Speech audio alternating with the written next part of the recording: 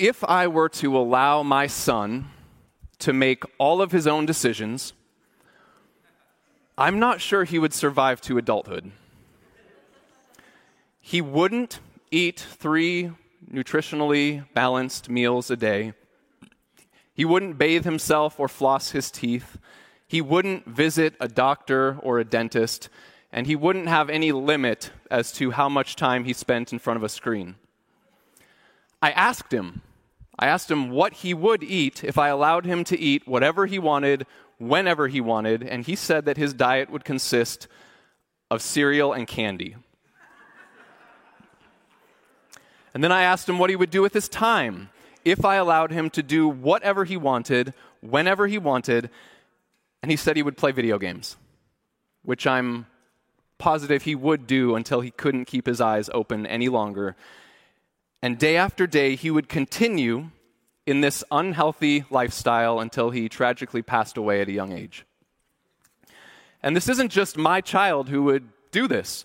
Take any 5, 6, or 7-year-old and let them do whatever they want, whenever they want, and they will harm themselves simply by doing the things they want to do and avoiding the things they don't want to do. But what about us? Those of us who are a little bit older, a little bit wiser. It's easy for us to look at a 6 or 7-year-old and see that it's obvious they need some guidance. They need some parental oversight in their lives. But do those harmful tendencies still exist in us? Are we at risk of pursuing things that will ultimately lead to our own demise? And to be clear, I'm not even talking about sinful things.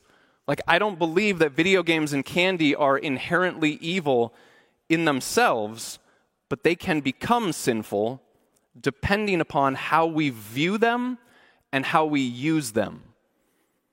And there are many things in life that aren't inherently bad or evil, but if we give ourselves to them the way a child might give themselves to junk food or games on a screen, we will cling to those things even as they drag us over a cliff. And so I say, yes, we still need some kind of parental oversight in our lives. And we have that. Many times in the Bible, we are given warnings about the dangers of money and possessions, the dangers of wealth, of stuff. The Bible never says that these things are bad, but like kids in a candy shop, the allurements of this world have a way of making us lose sight of what's truly life-giving. We lose sight of what's most important. We lose sight of God and His purposes for us and for this world.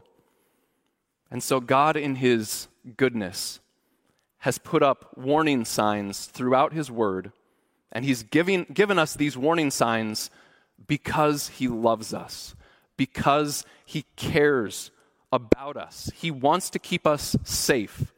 And the safest place for the people of God is to be near God. And so this morning we're going to spend some time focusing on one of those warning signs, which is found in Matthew's gospel account in what's known as the Sermon on the Mount. And so if you have a Bible, please turn with me to Matthew chapter 6. If you don't have a Bible, there should be one under a chair near you. Matthew chapter 6 is on page 761. Page 761. We'll be looking at verses 19 through 24. Matthew chapter 6, beginning with verse 19. Please follow along as I read.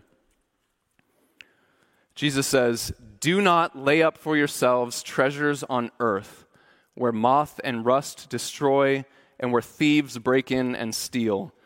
But lay up for yourselves treasures in heaven, where neither moth nor rust destroys, and where thieves do not break in and steal. For where your treasure is, there your heart will be also. The eye is the lamp of the body. So if your eye is healthy, your whole body will be full of light. But if your eye is bad, your whole body will be full of darkness. If then the light in you is darkness, how great is the darkness? No one can serve two masters, for either he will hate the one and love the other, or he will be devoted to the one and despise the other. You cannot serve God and money. So because we're dropping into the middle of the Sermon on the Mount, it'll be helpful to consider briefly the context. When Jesus began his ministry, he kept telling people to repent and believe the gospel. Because, as he also said, the kingdom of God has come near, or the kingdom of heaven is at hand. And he could say that the kingdom was near because he himself was the king who had come. And in the Sermon on the Mount, Jesus the King gives us a picture of what citizens of his kingdom look like. And so at the risk of oversimplification, Jesus begins the Sermon on the Mount in Matthew chapter 5 by showing us first what the character of his people look like. And he then moves on to various aspects of how we should relate to other people. And then he tells us how we should relate to God. And now, beginning in verse 19 of chapter 6, the king is going to show us how kingdom citizens relate to, or should relate to, their material possessions. What should be our attitude toward earthly things? And I use the word attitude on purpose because if you read the Sermon on the Mount in its entirety, Matthew chapters 5 through 7, you will find that Jesus doesn't say much about what our external behavior should look like. He does say some things, and the Bible is clear that the way that we behave is important, but citizens of God's kingdom aren't merely those who have transformed behavior. They also have transformed hearts and minds. Our outer life and our inner life need to be in alignment. And so Jesus here in the Sermon on the Mount and in much of his teaching, he's going after our hearts. He's going after the controlling center of our lives. Our whole selves must be given over to him. And those who are in the kingdom of God are those who have stopped trying to rule over their own lives and instead have made Jesus their king. And so which kingdom are you in? Are you in the kingdom of God, or are you in the kingdom of self? Are you in the kingdom of heaven, or are you in the kingdom of this world? Is Jesus the true ruler of your life, or are you the ruler of your life? And I know, we all know what the right answer is. Like, of course Jesus is the king of my life. I'm here at church, aren't I? But our religious activity can't be the only metric that we use when we're asking a question as eternally significant as this one. Are we in God's kingdom, or are we not?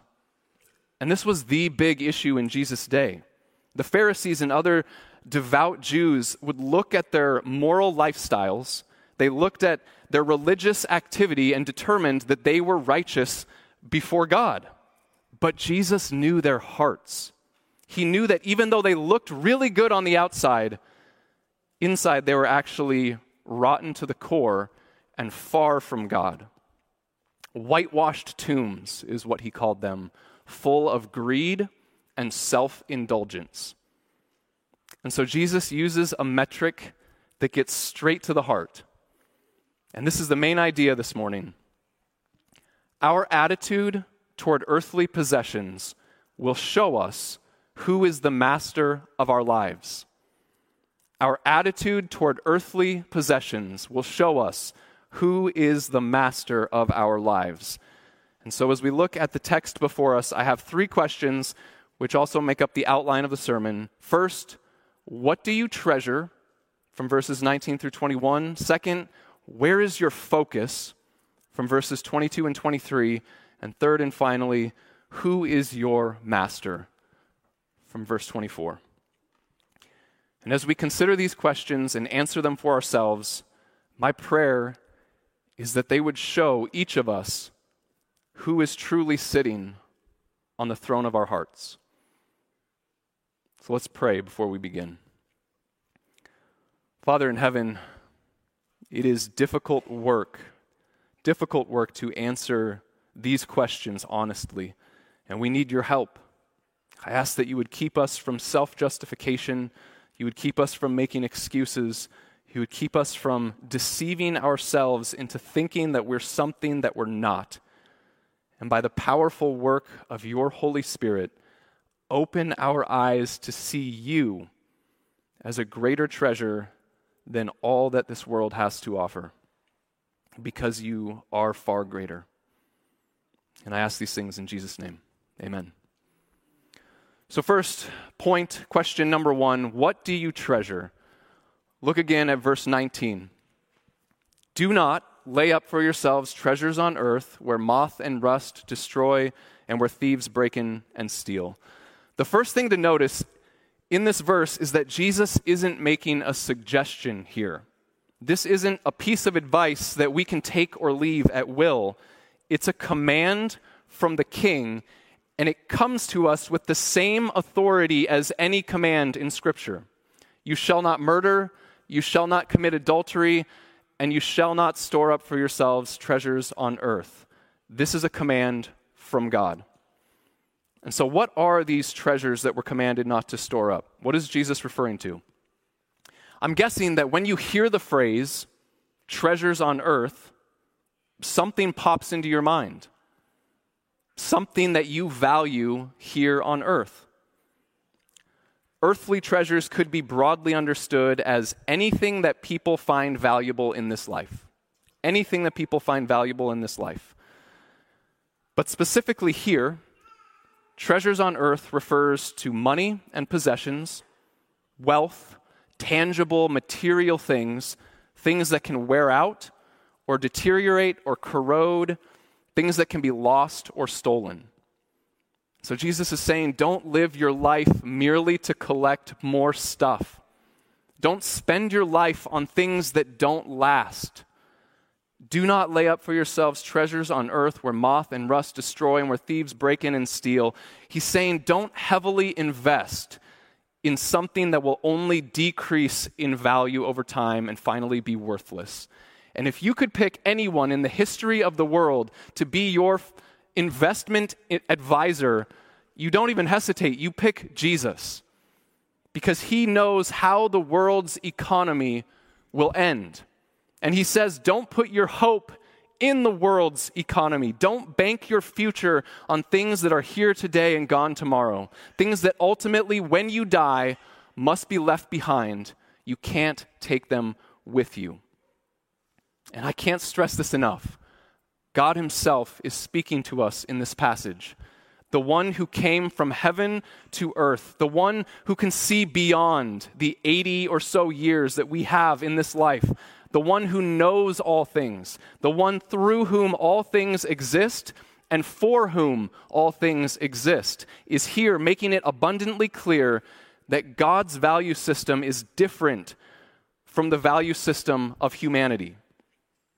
And thankfully, he doesn't only tell us what not to store up, he also tells us what we ought to store up. Look at verse 20. But lay up for yourselves treasures in heaven, where neither moth nor rust destroys, and where thieves do not break in and steal. So to borrow an illustration from Randy Alcorn's book, The Treasure Principle, which I highly recommend, suppose I offered you a $100 bill right now. It's yours. Take it. Or you could give up the offer of $100 now and instead wait 5 years and then receive $100 million. And for the record, I don't have $100 million. This is entirely hypothetical. $100 now or wait 5 years and get $100 million. What would you choose?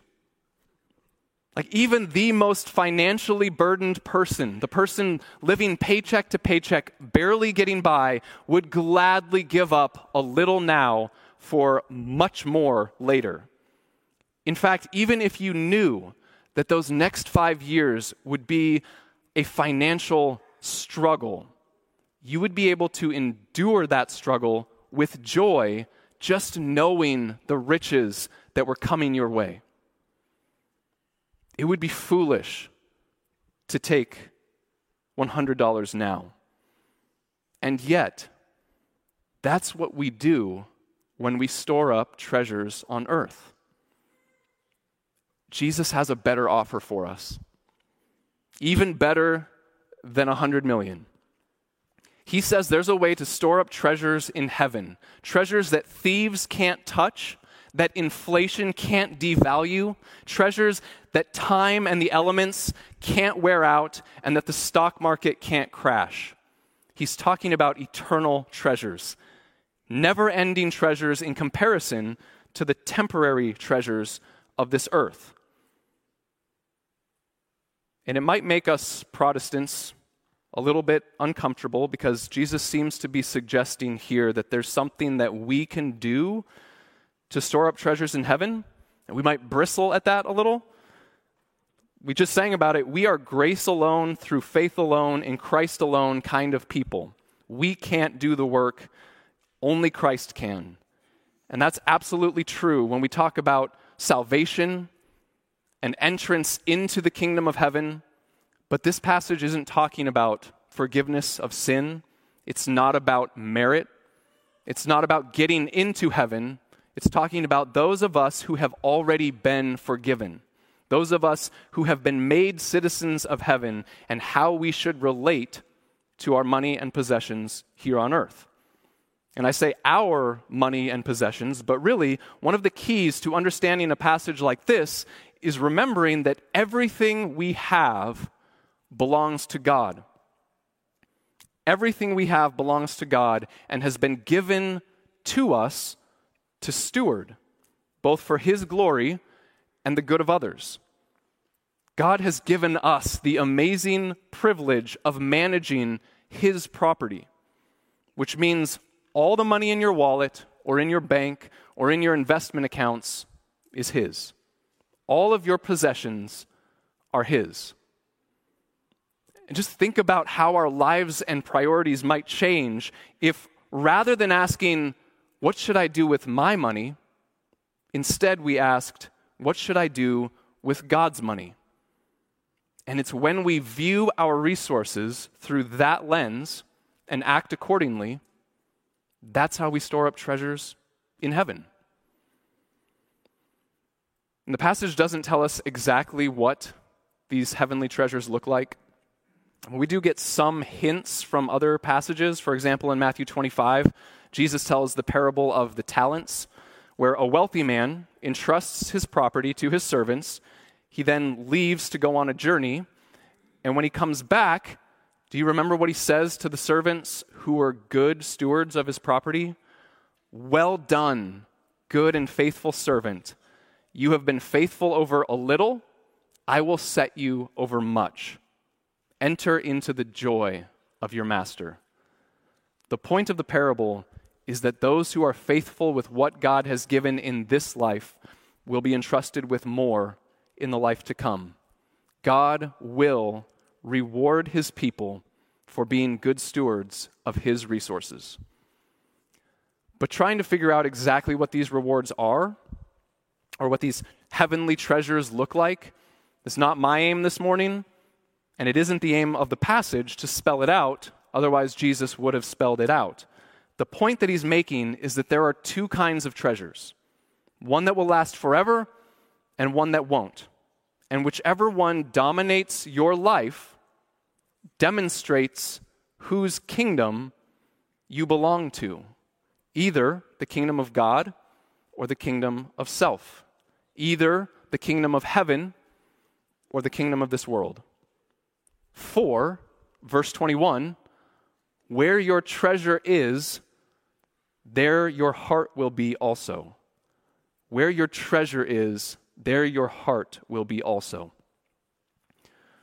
And often when we come across the word heart in the Bible, it isn't referring to the blood-pumping organ in our chest. It refers to the center of our being. The heart involves our emotions, our reason, our will, and our desires. The heart is the core of who we are. You could say that your heart is the real you. And so if you're storing up treasures on earth, then your heart is chained to this world and to the things of this world. But if your treasures are in heaven, then your heart is in the hands of God. So what do you treasure most? What do you value most? Like I mentioned earlier, we know what the answer should be. I treasure Jesus most. But to find the real answer, we may need to take a look at our bank statements. And don't tell Dave Ramsey, we might need to take a look at our credit card statements to figure out what we truly value most. Are we selfishly accumulating more and more stuff that we don't need, pursuing extravagant and luxurious living with the hard-heartedness toward the massive needs in the world around us? Or are we using the resources the Lord has given us to further His work and to make His word known in the world? That's the ultimate investment that you can make in this lifetime. Spending your life and resources to get the word of God to people. That's an investment that will last forever and pay eternal dividends. And that's the kind of life that Jesus himself lived. Read through any of the 4 gospel accounts, and you'll find Jesus sacrificially giving himself for the good of others, both in his life and in his death. His focus was dialed in to the needs of those around him and to his Father's will for him. And so let's move on to the second point. Where is your focus? Where is your focus? Now, before I read these verses again, you should know these 2 verses have a reputation for being difficult to understand. But if we consider them in their context, I think we can make sense of them. So here we go. Verse 22, the eye is the lamp of the body. So if your eye is healthy, your whole body will be full of light. But if your eye is bad, your whole body will be full of darkness. If then the light in you is darkness, how great is the darkness? So yes, lots of debate about the meaning of these verses, but most Bible scholars land on one of 2 understandings based on the Jewish understanding of some of these terms. Either the healthy eye represents a generous eye, and the bad eye represents a stingy or selfish eye, or the healthy eye represents someone who is single-minded, has undivided loyalties, and is focused on God, whereas the bad eye has divided loyalties and is not fixed on God. Both of these understandings work well in the context, and both of these principles would apply to our attitude toward material things, which supports the main idea. Our attitude toward earthly possessions will show us who is the master of our lives. And so with these references to the eye, is Jesus talking about generosity, or is he talking about single-minded loyalty? I lean toward the second understanding, but there's also quite a bit of overlap between the 2 ideas, and we can clearly see that overlap in 2 encounters that Jesus has with wealthy individuals near the end of Luke's gospel account. And so let's consider them both together. The first is in Luke chapter 18. You're welcome to turn there if you'd like, but I'll be skipping around quite a bit, so you're also welcome to just listen. In Luke chapter 18, starting in verse 18, a man who is said to be an extremely rich ruler comes to Jesus asking how he can inherit eternal life. Jesus asks the man how he's doing at keeping God's law. And the rich man is convinced that he's doing great. He says that he's obeyed the commandments since he was a kid. Now, I might expect Jesus to respond by saying, no, you haven't. Maybe you missed my Sermon on the Mount, where I make it clear that to hate someone is to be guilty of murder, and that to entertain lustful thoughts is to be guilty of adultery. But that's not how Jesus responds. Instead, he says in verse 22 of Luke 18, one thing you still lack. Sell all that you have and distribute to the poor, and you will have treasure in heaven, and come follow me. And so thinking back to our Matthew 6 passage about the eye, is it generosity in view or single-minded loyalty? We see both in what Jesus asks the rich man to do. Sell all that you have and distribute to the poor. There's the idea of generosity. And come follow me. There's the idea of single-minded loyalty. Did the rich ruler have a healthy eye or a bad eye? He was given the option to choose between his wealth and Jesus. What was more valuable to him? His temporary earthly possessions or the eternal Son of God? And even with the Son of God standing right in front of him, he was blinded by his wealth, and he could not see the surpassing worth of knowing Christ Jesus my Lord, as the Apostle Paul put it in Philippians 3. The rich ruler was looking into the face of the infinitely precious Christ, and he walked away. He took the $100 bill because his eyes were blinded by his wealth, and his heart was shackled to his earthly treasure.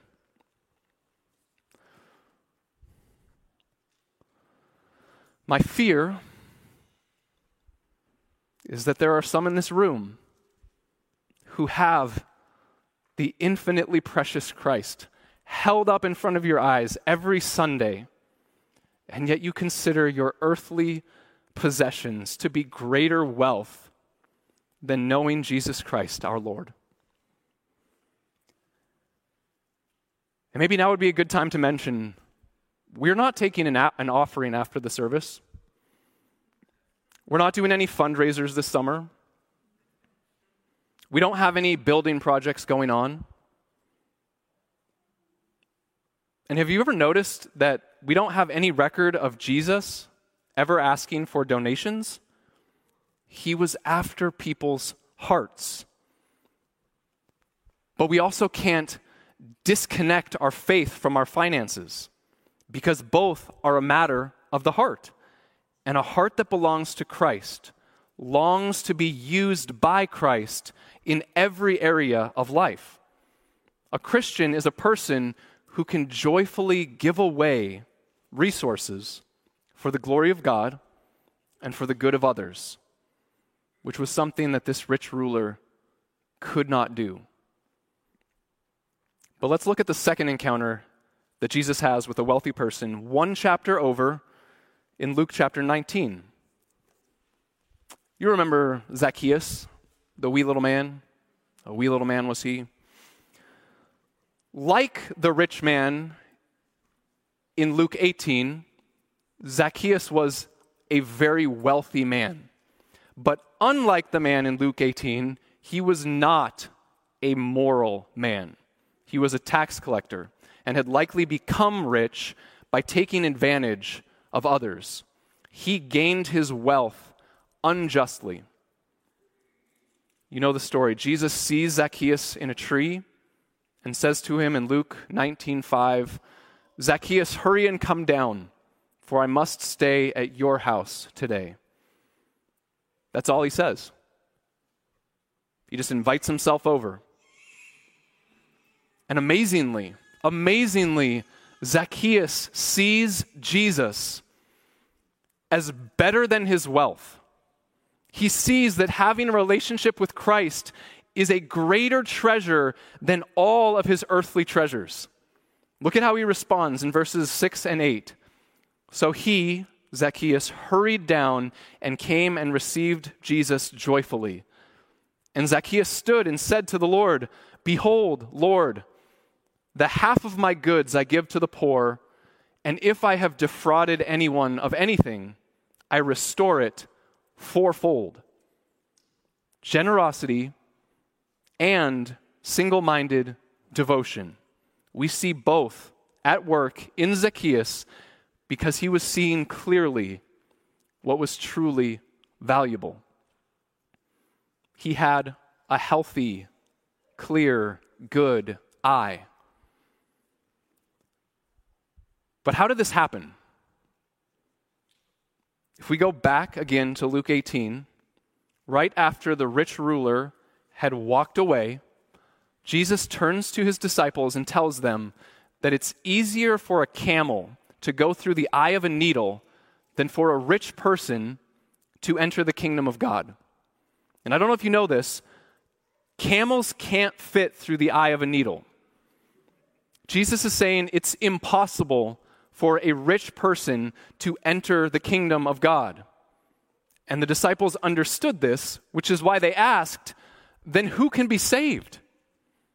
To which Jesus responds, "What is impossible with man is possible with God." What happened to Zacchaeus was a miracle. He didn't make himself see. The Apostle Paul didn't make himself see the surpassing worth of knowing Christ. He hated Jesus. He was spiritually blind until the Holy Spirit opened the eyes of his heart. And praise be to God, by the power of that same Holy Spirit, blind eyes are still being opened today. Which is really good news because I would argue that all of us are rich. If you have all that you need and a whole lot more, you're rich.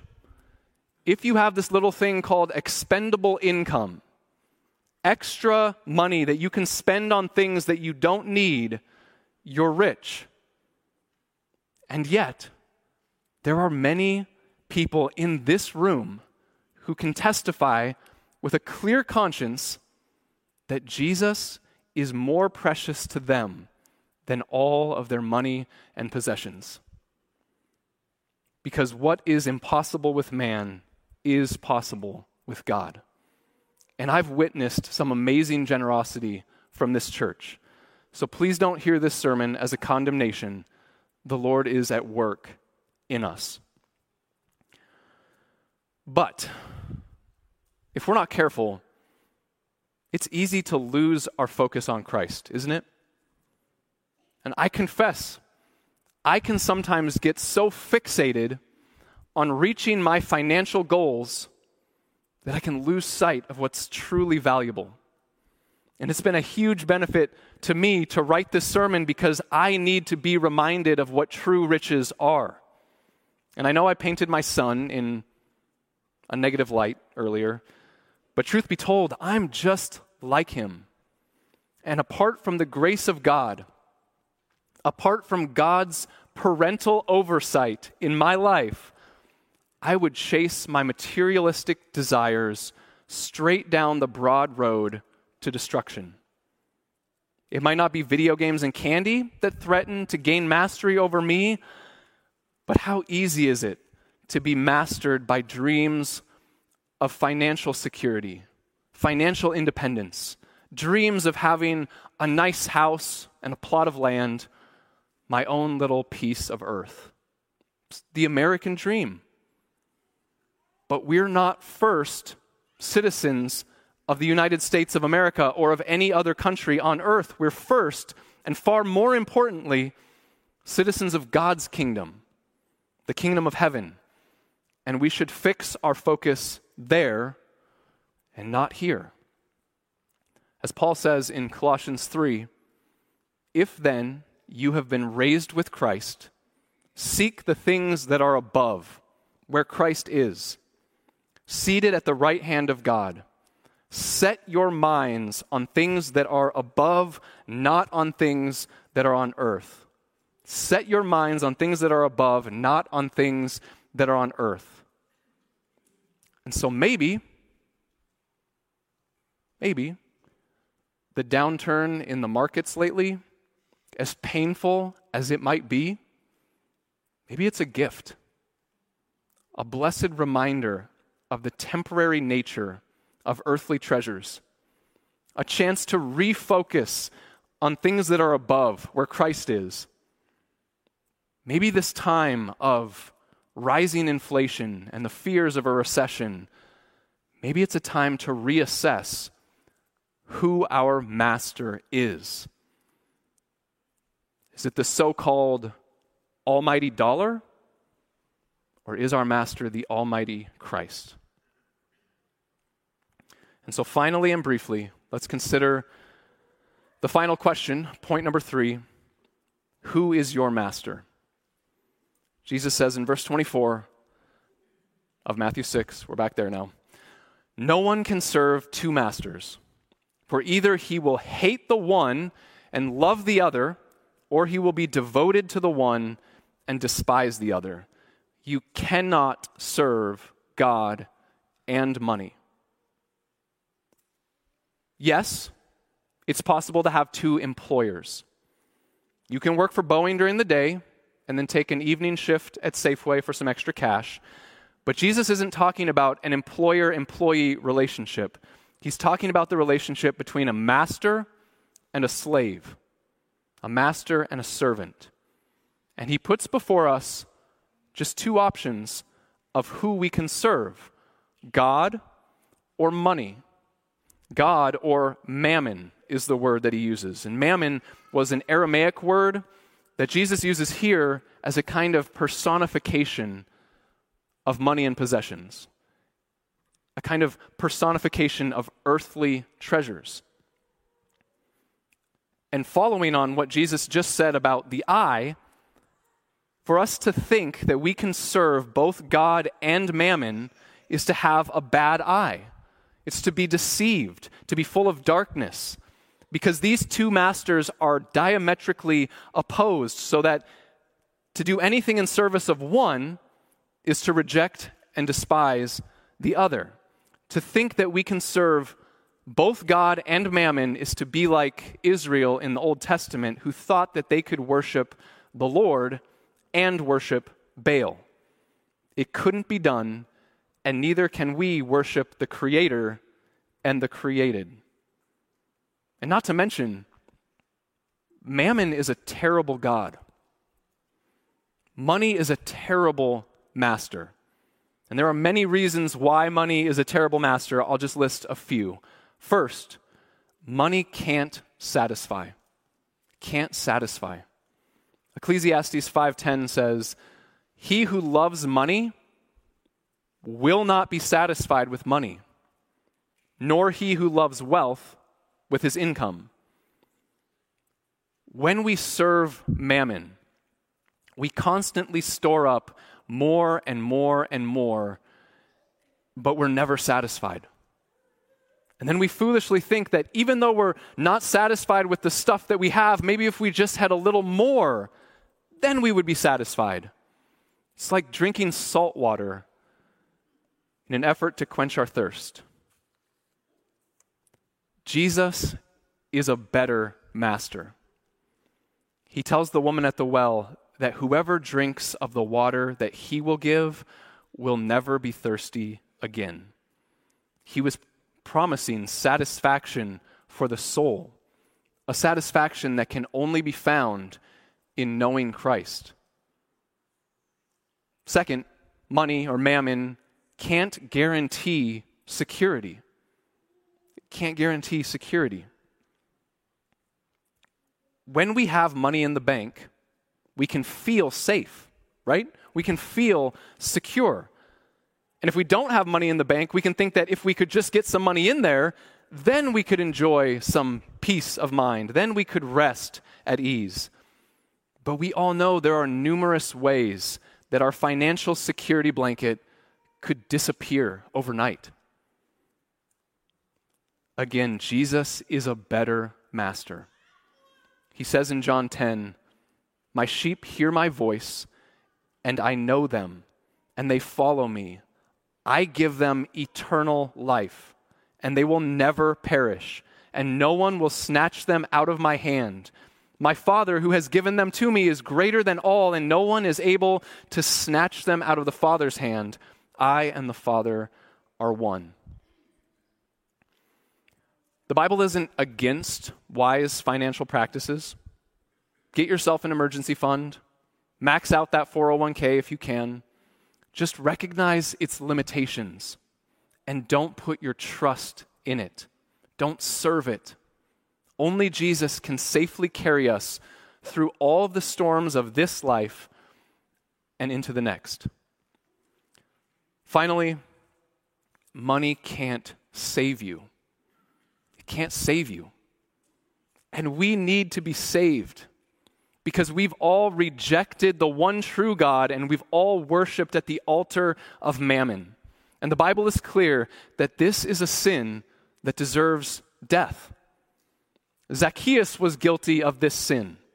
Did Jesus just sweep his sin under the rug like it was no big deal? No, it is a big deal.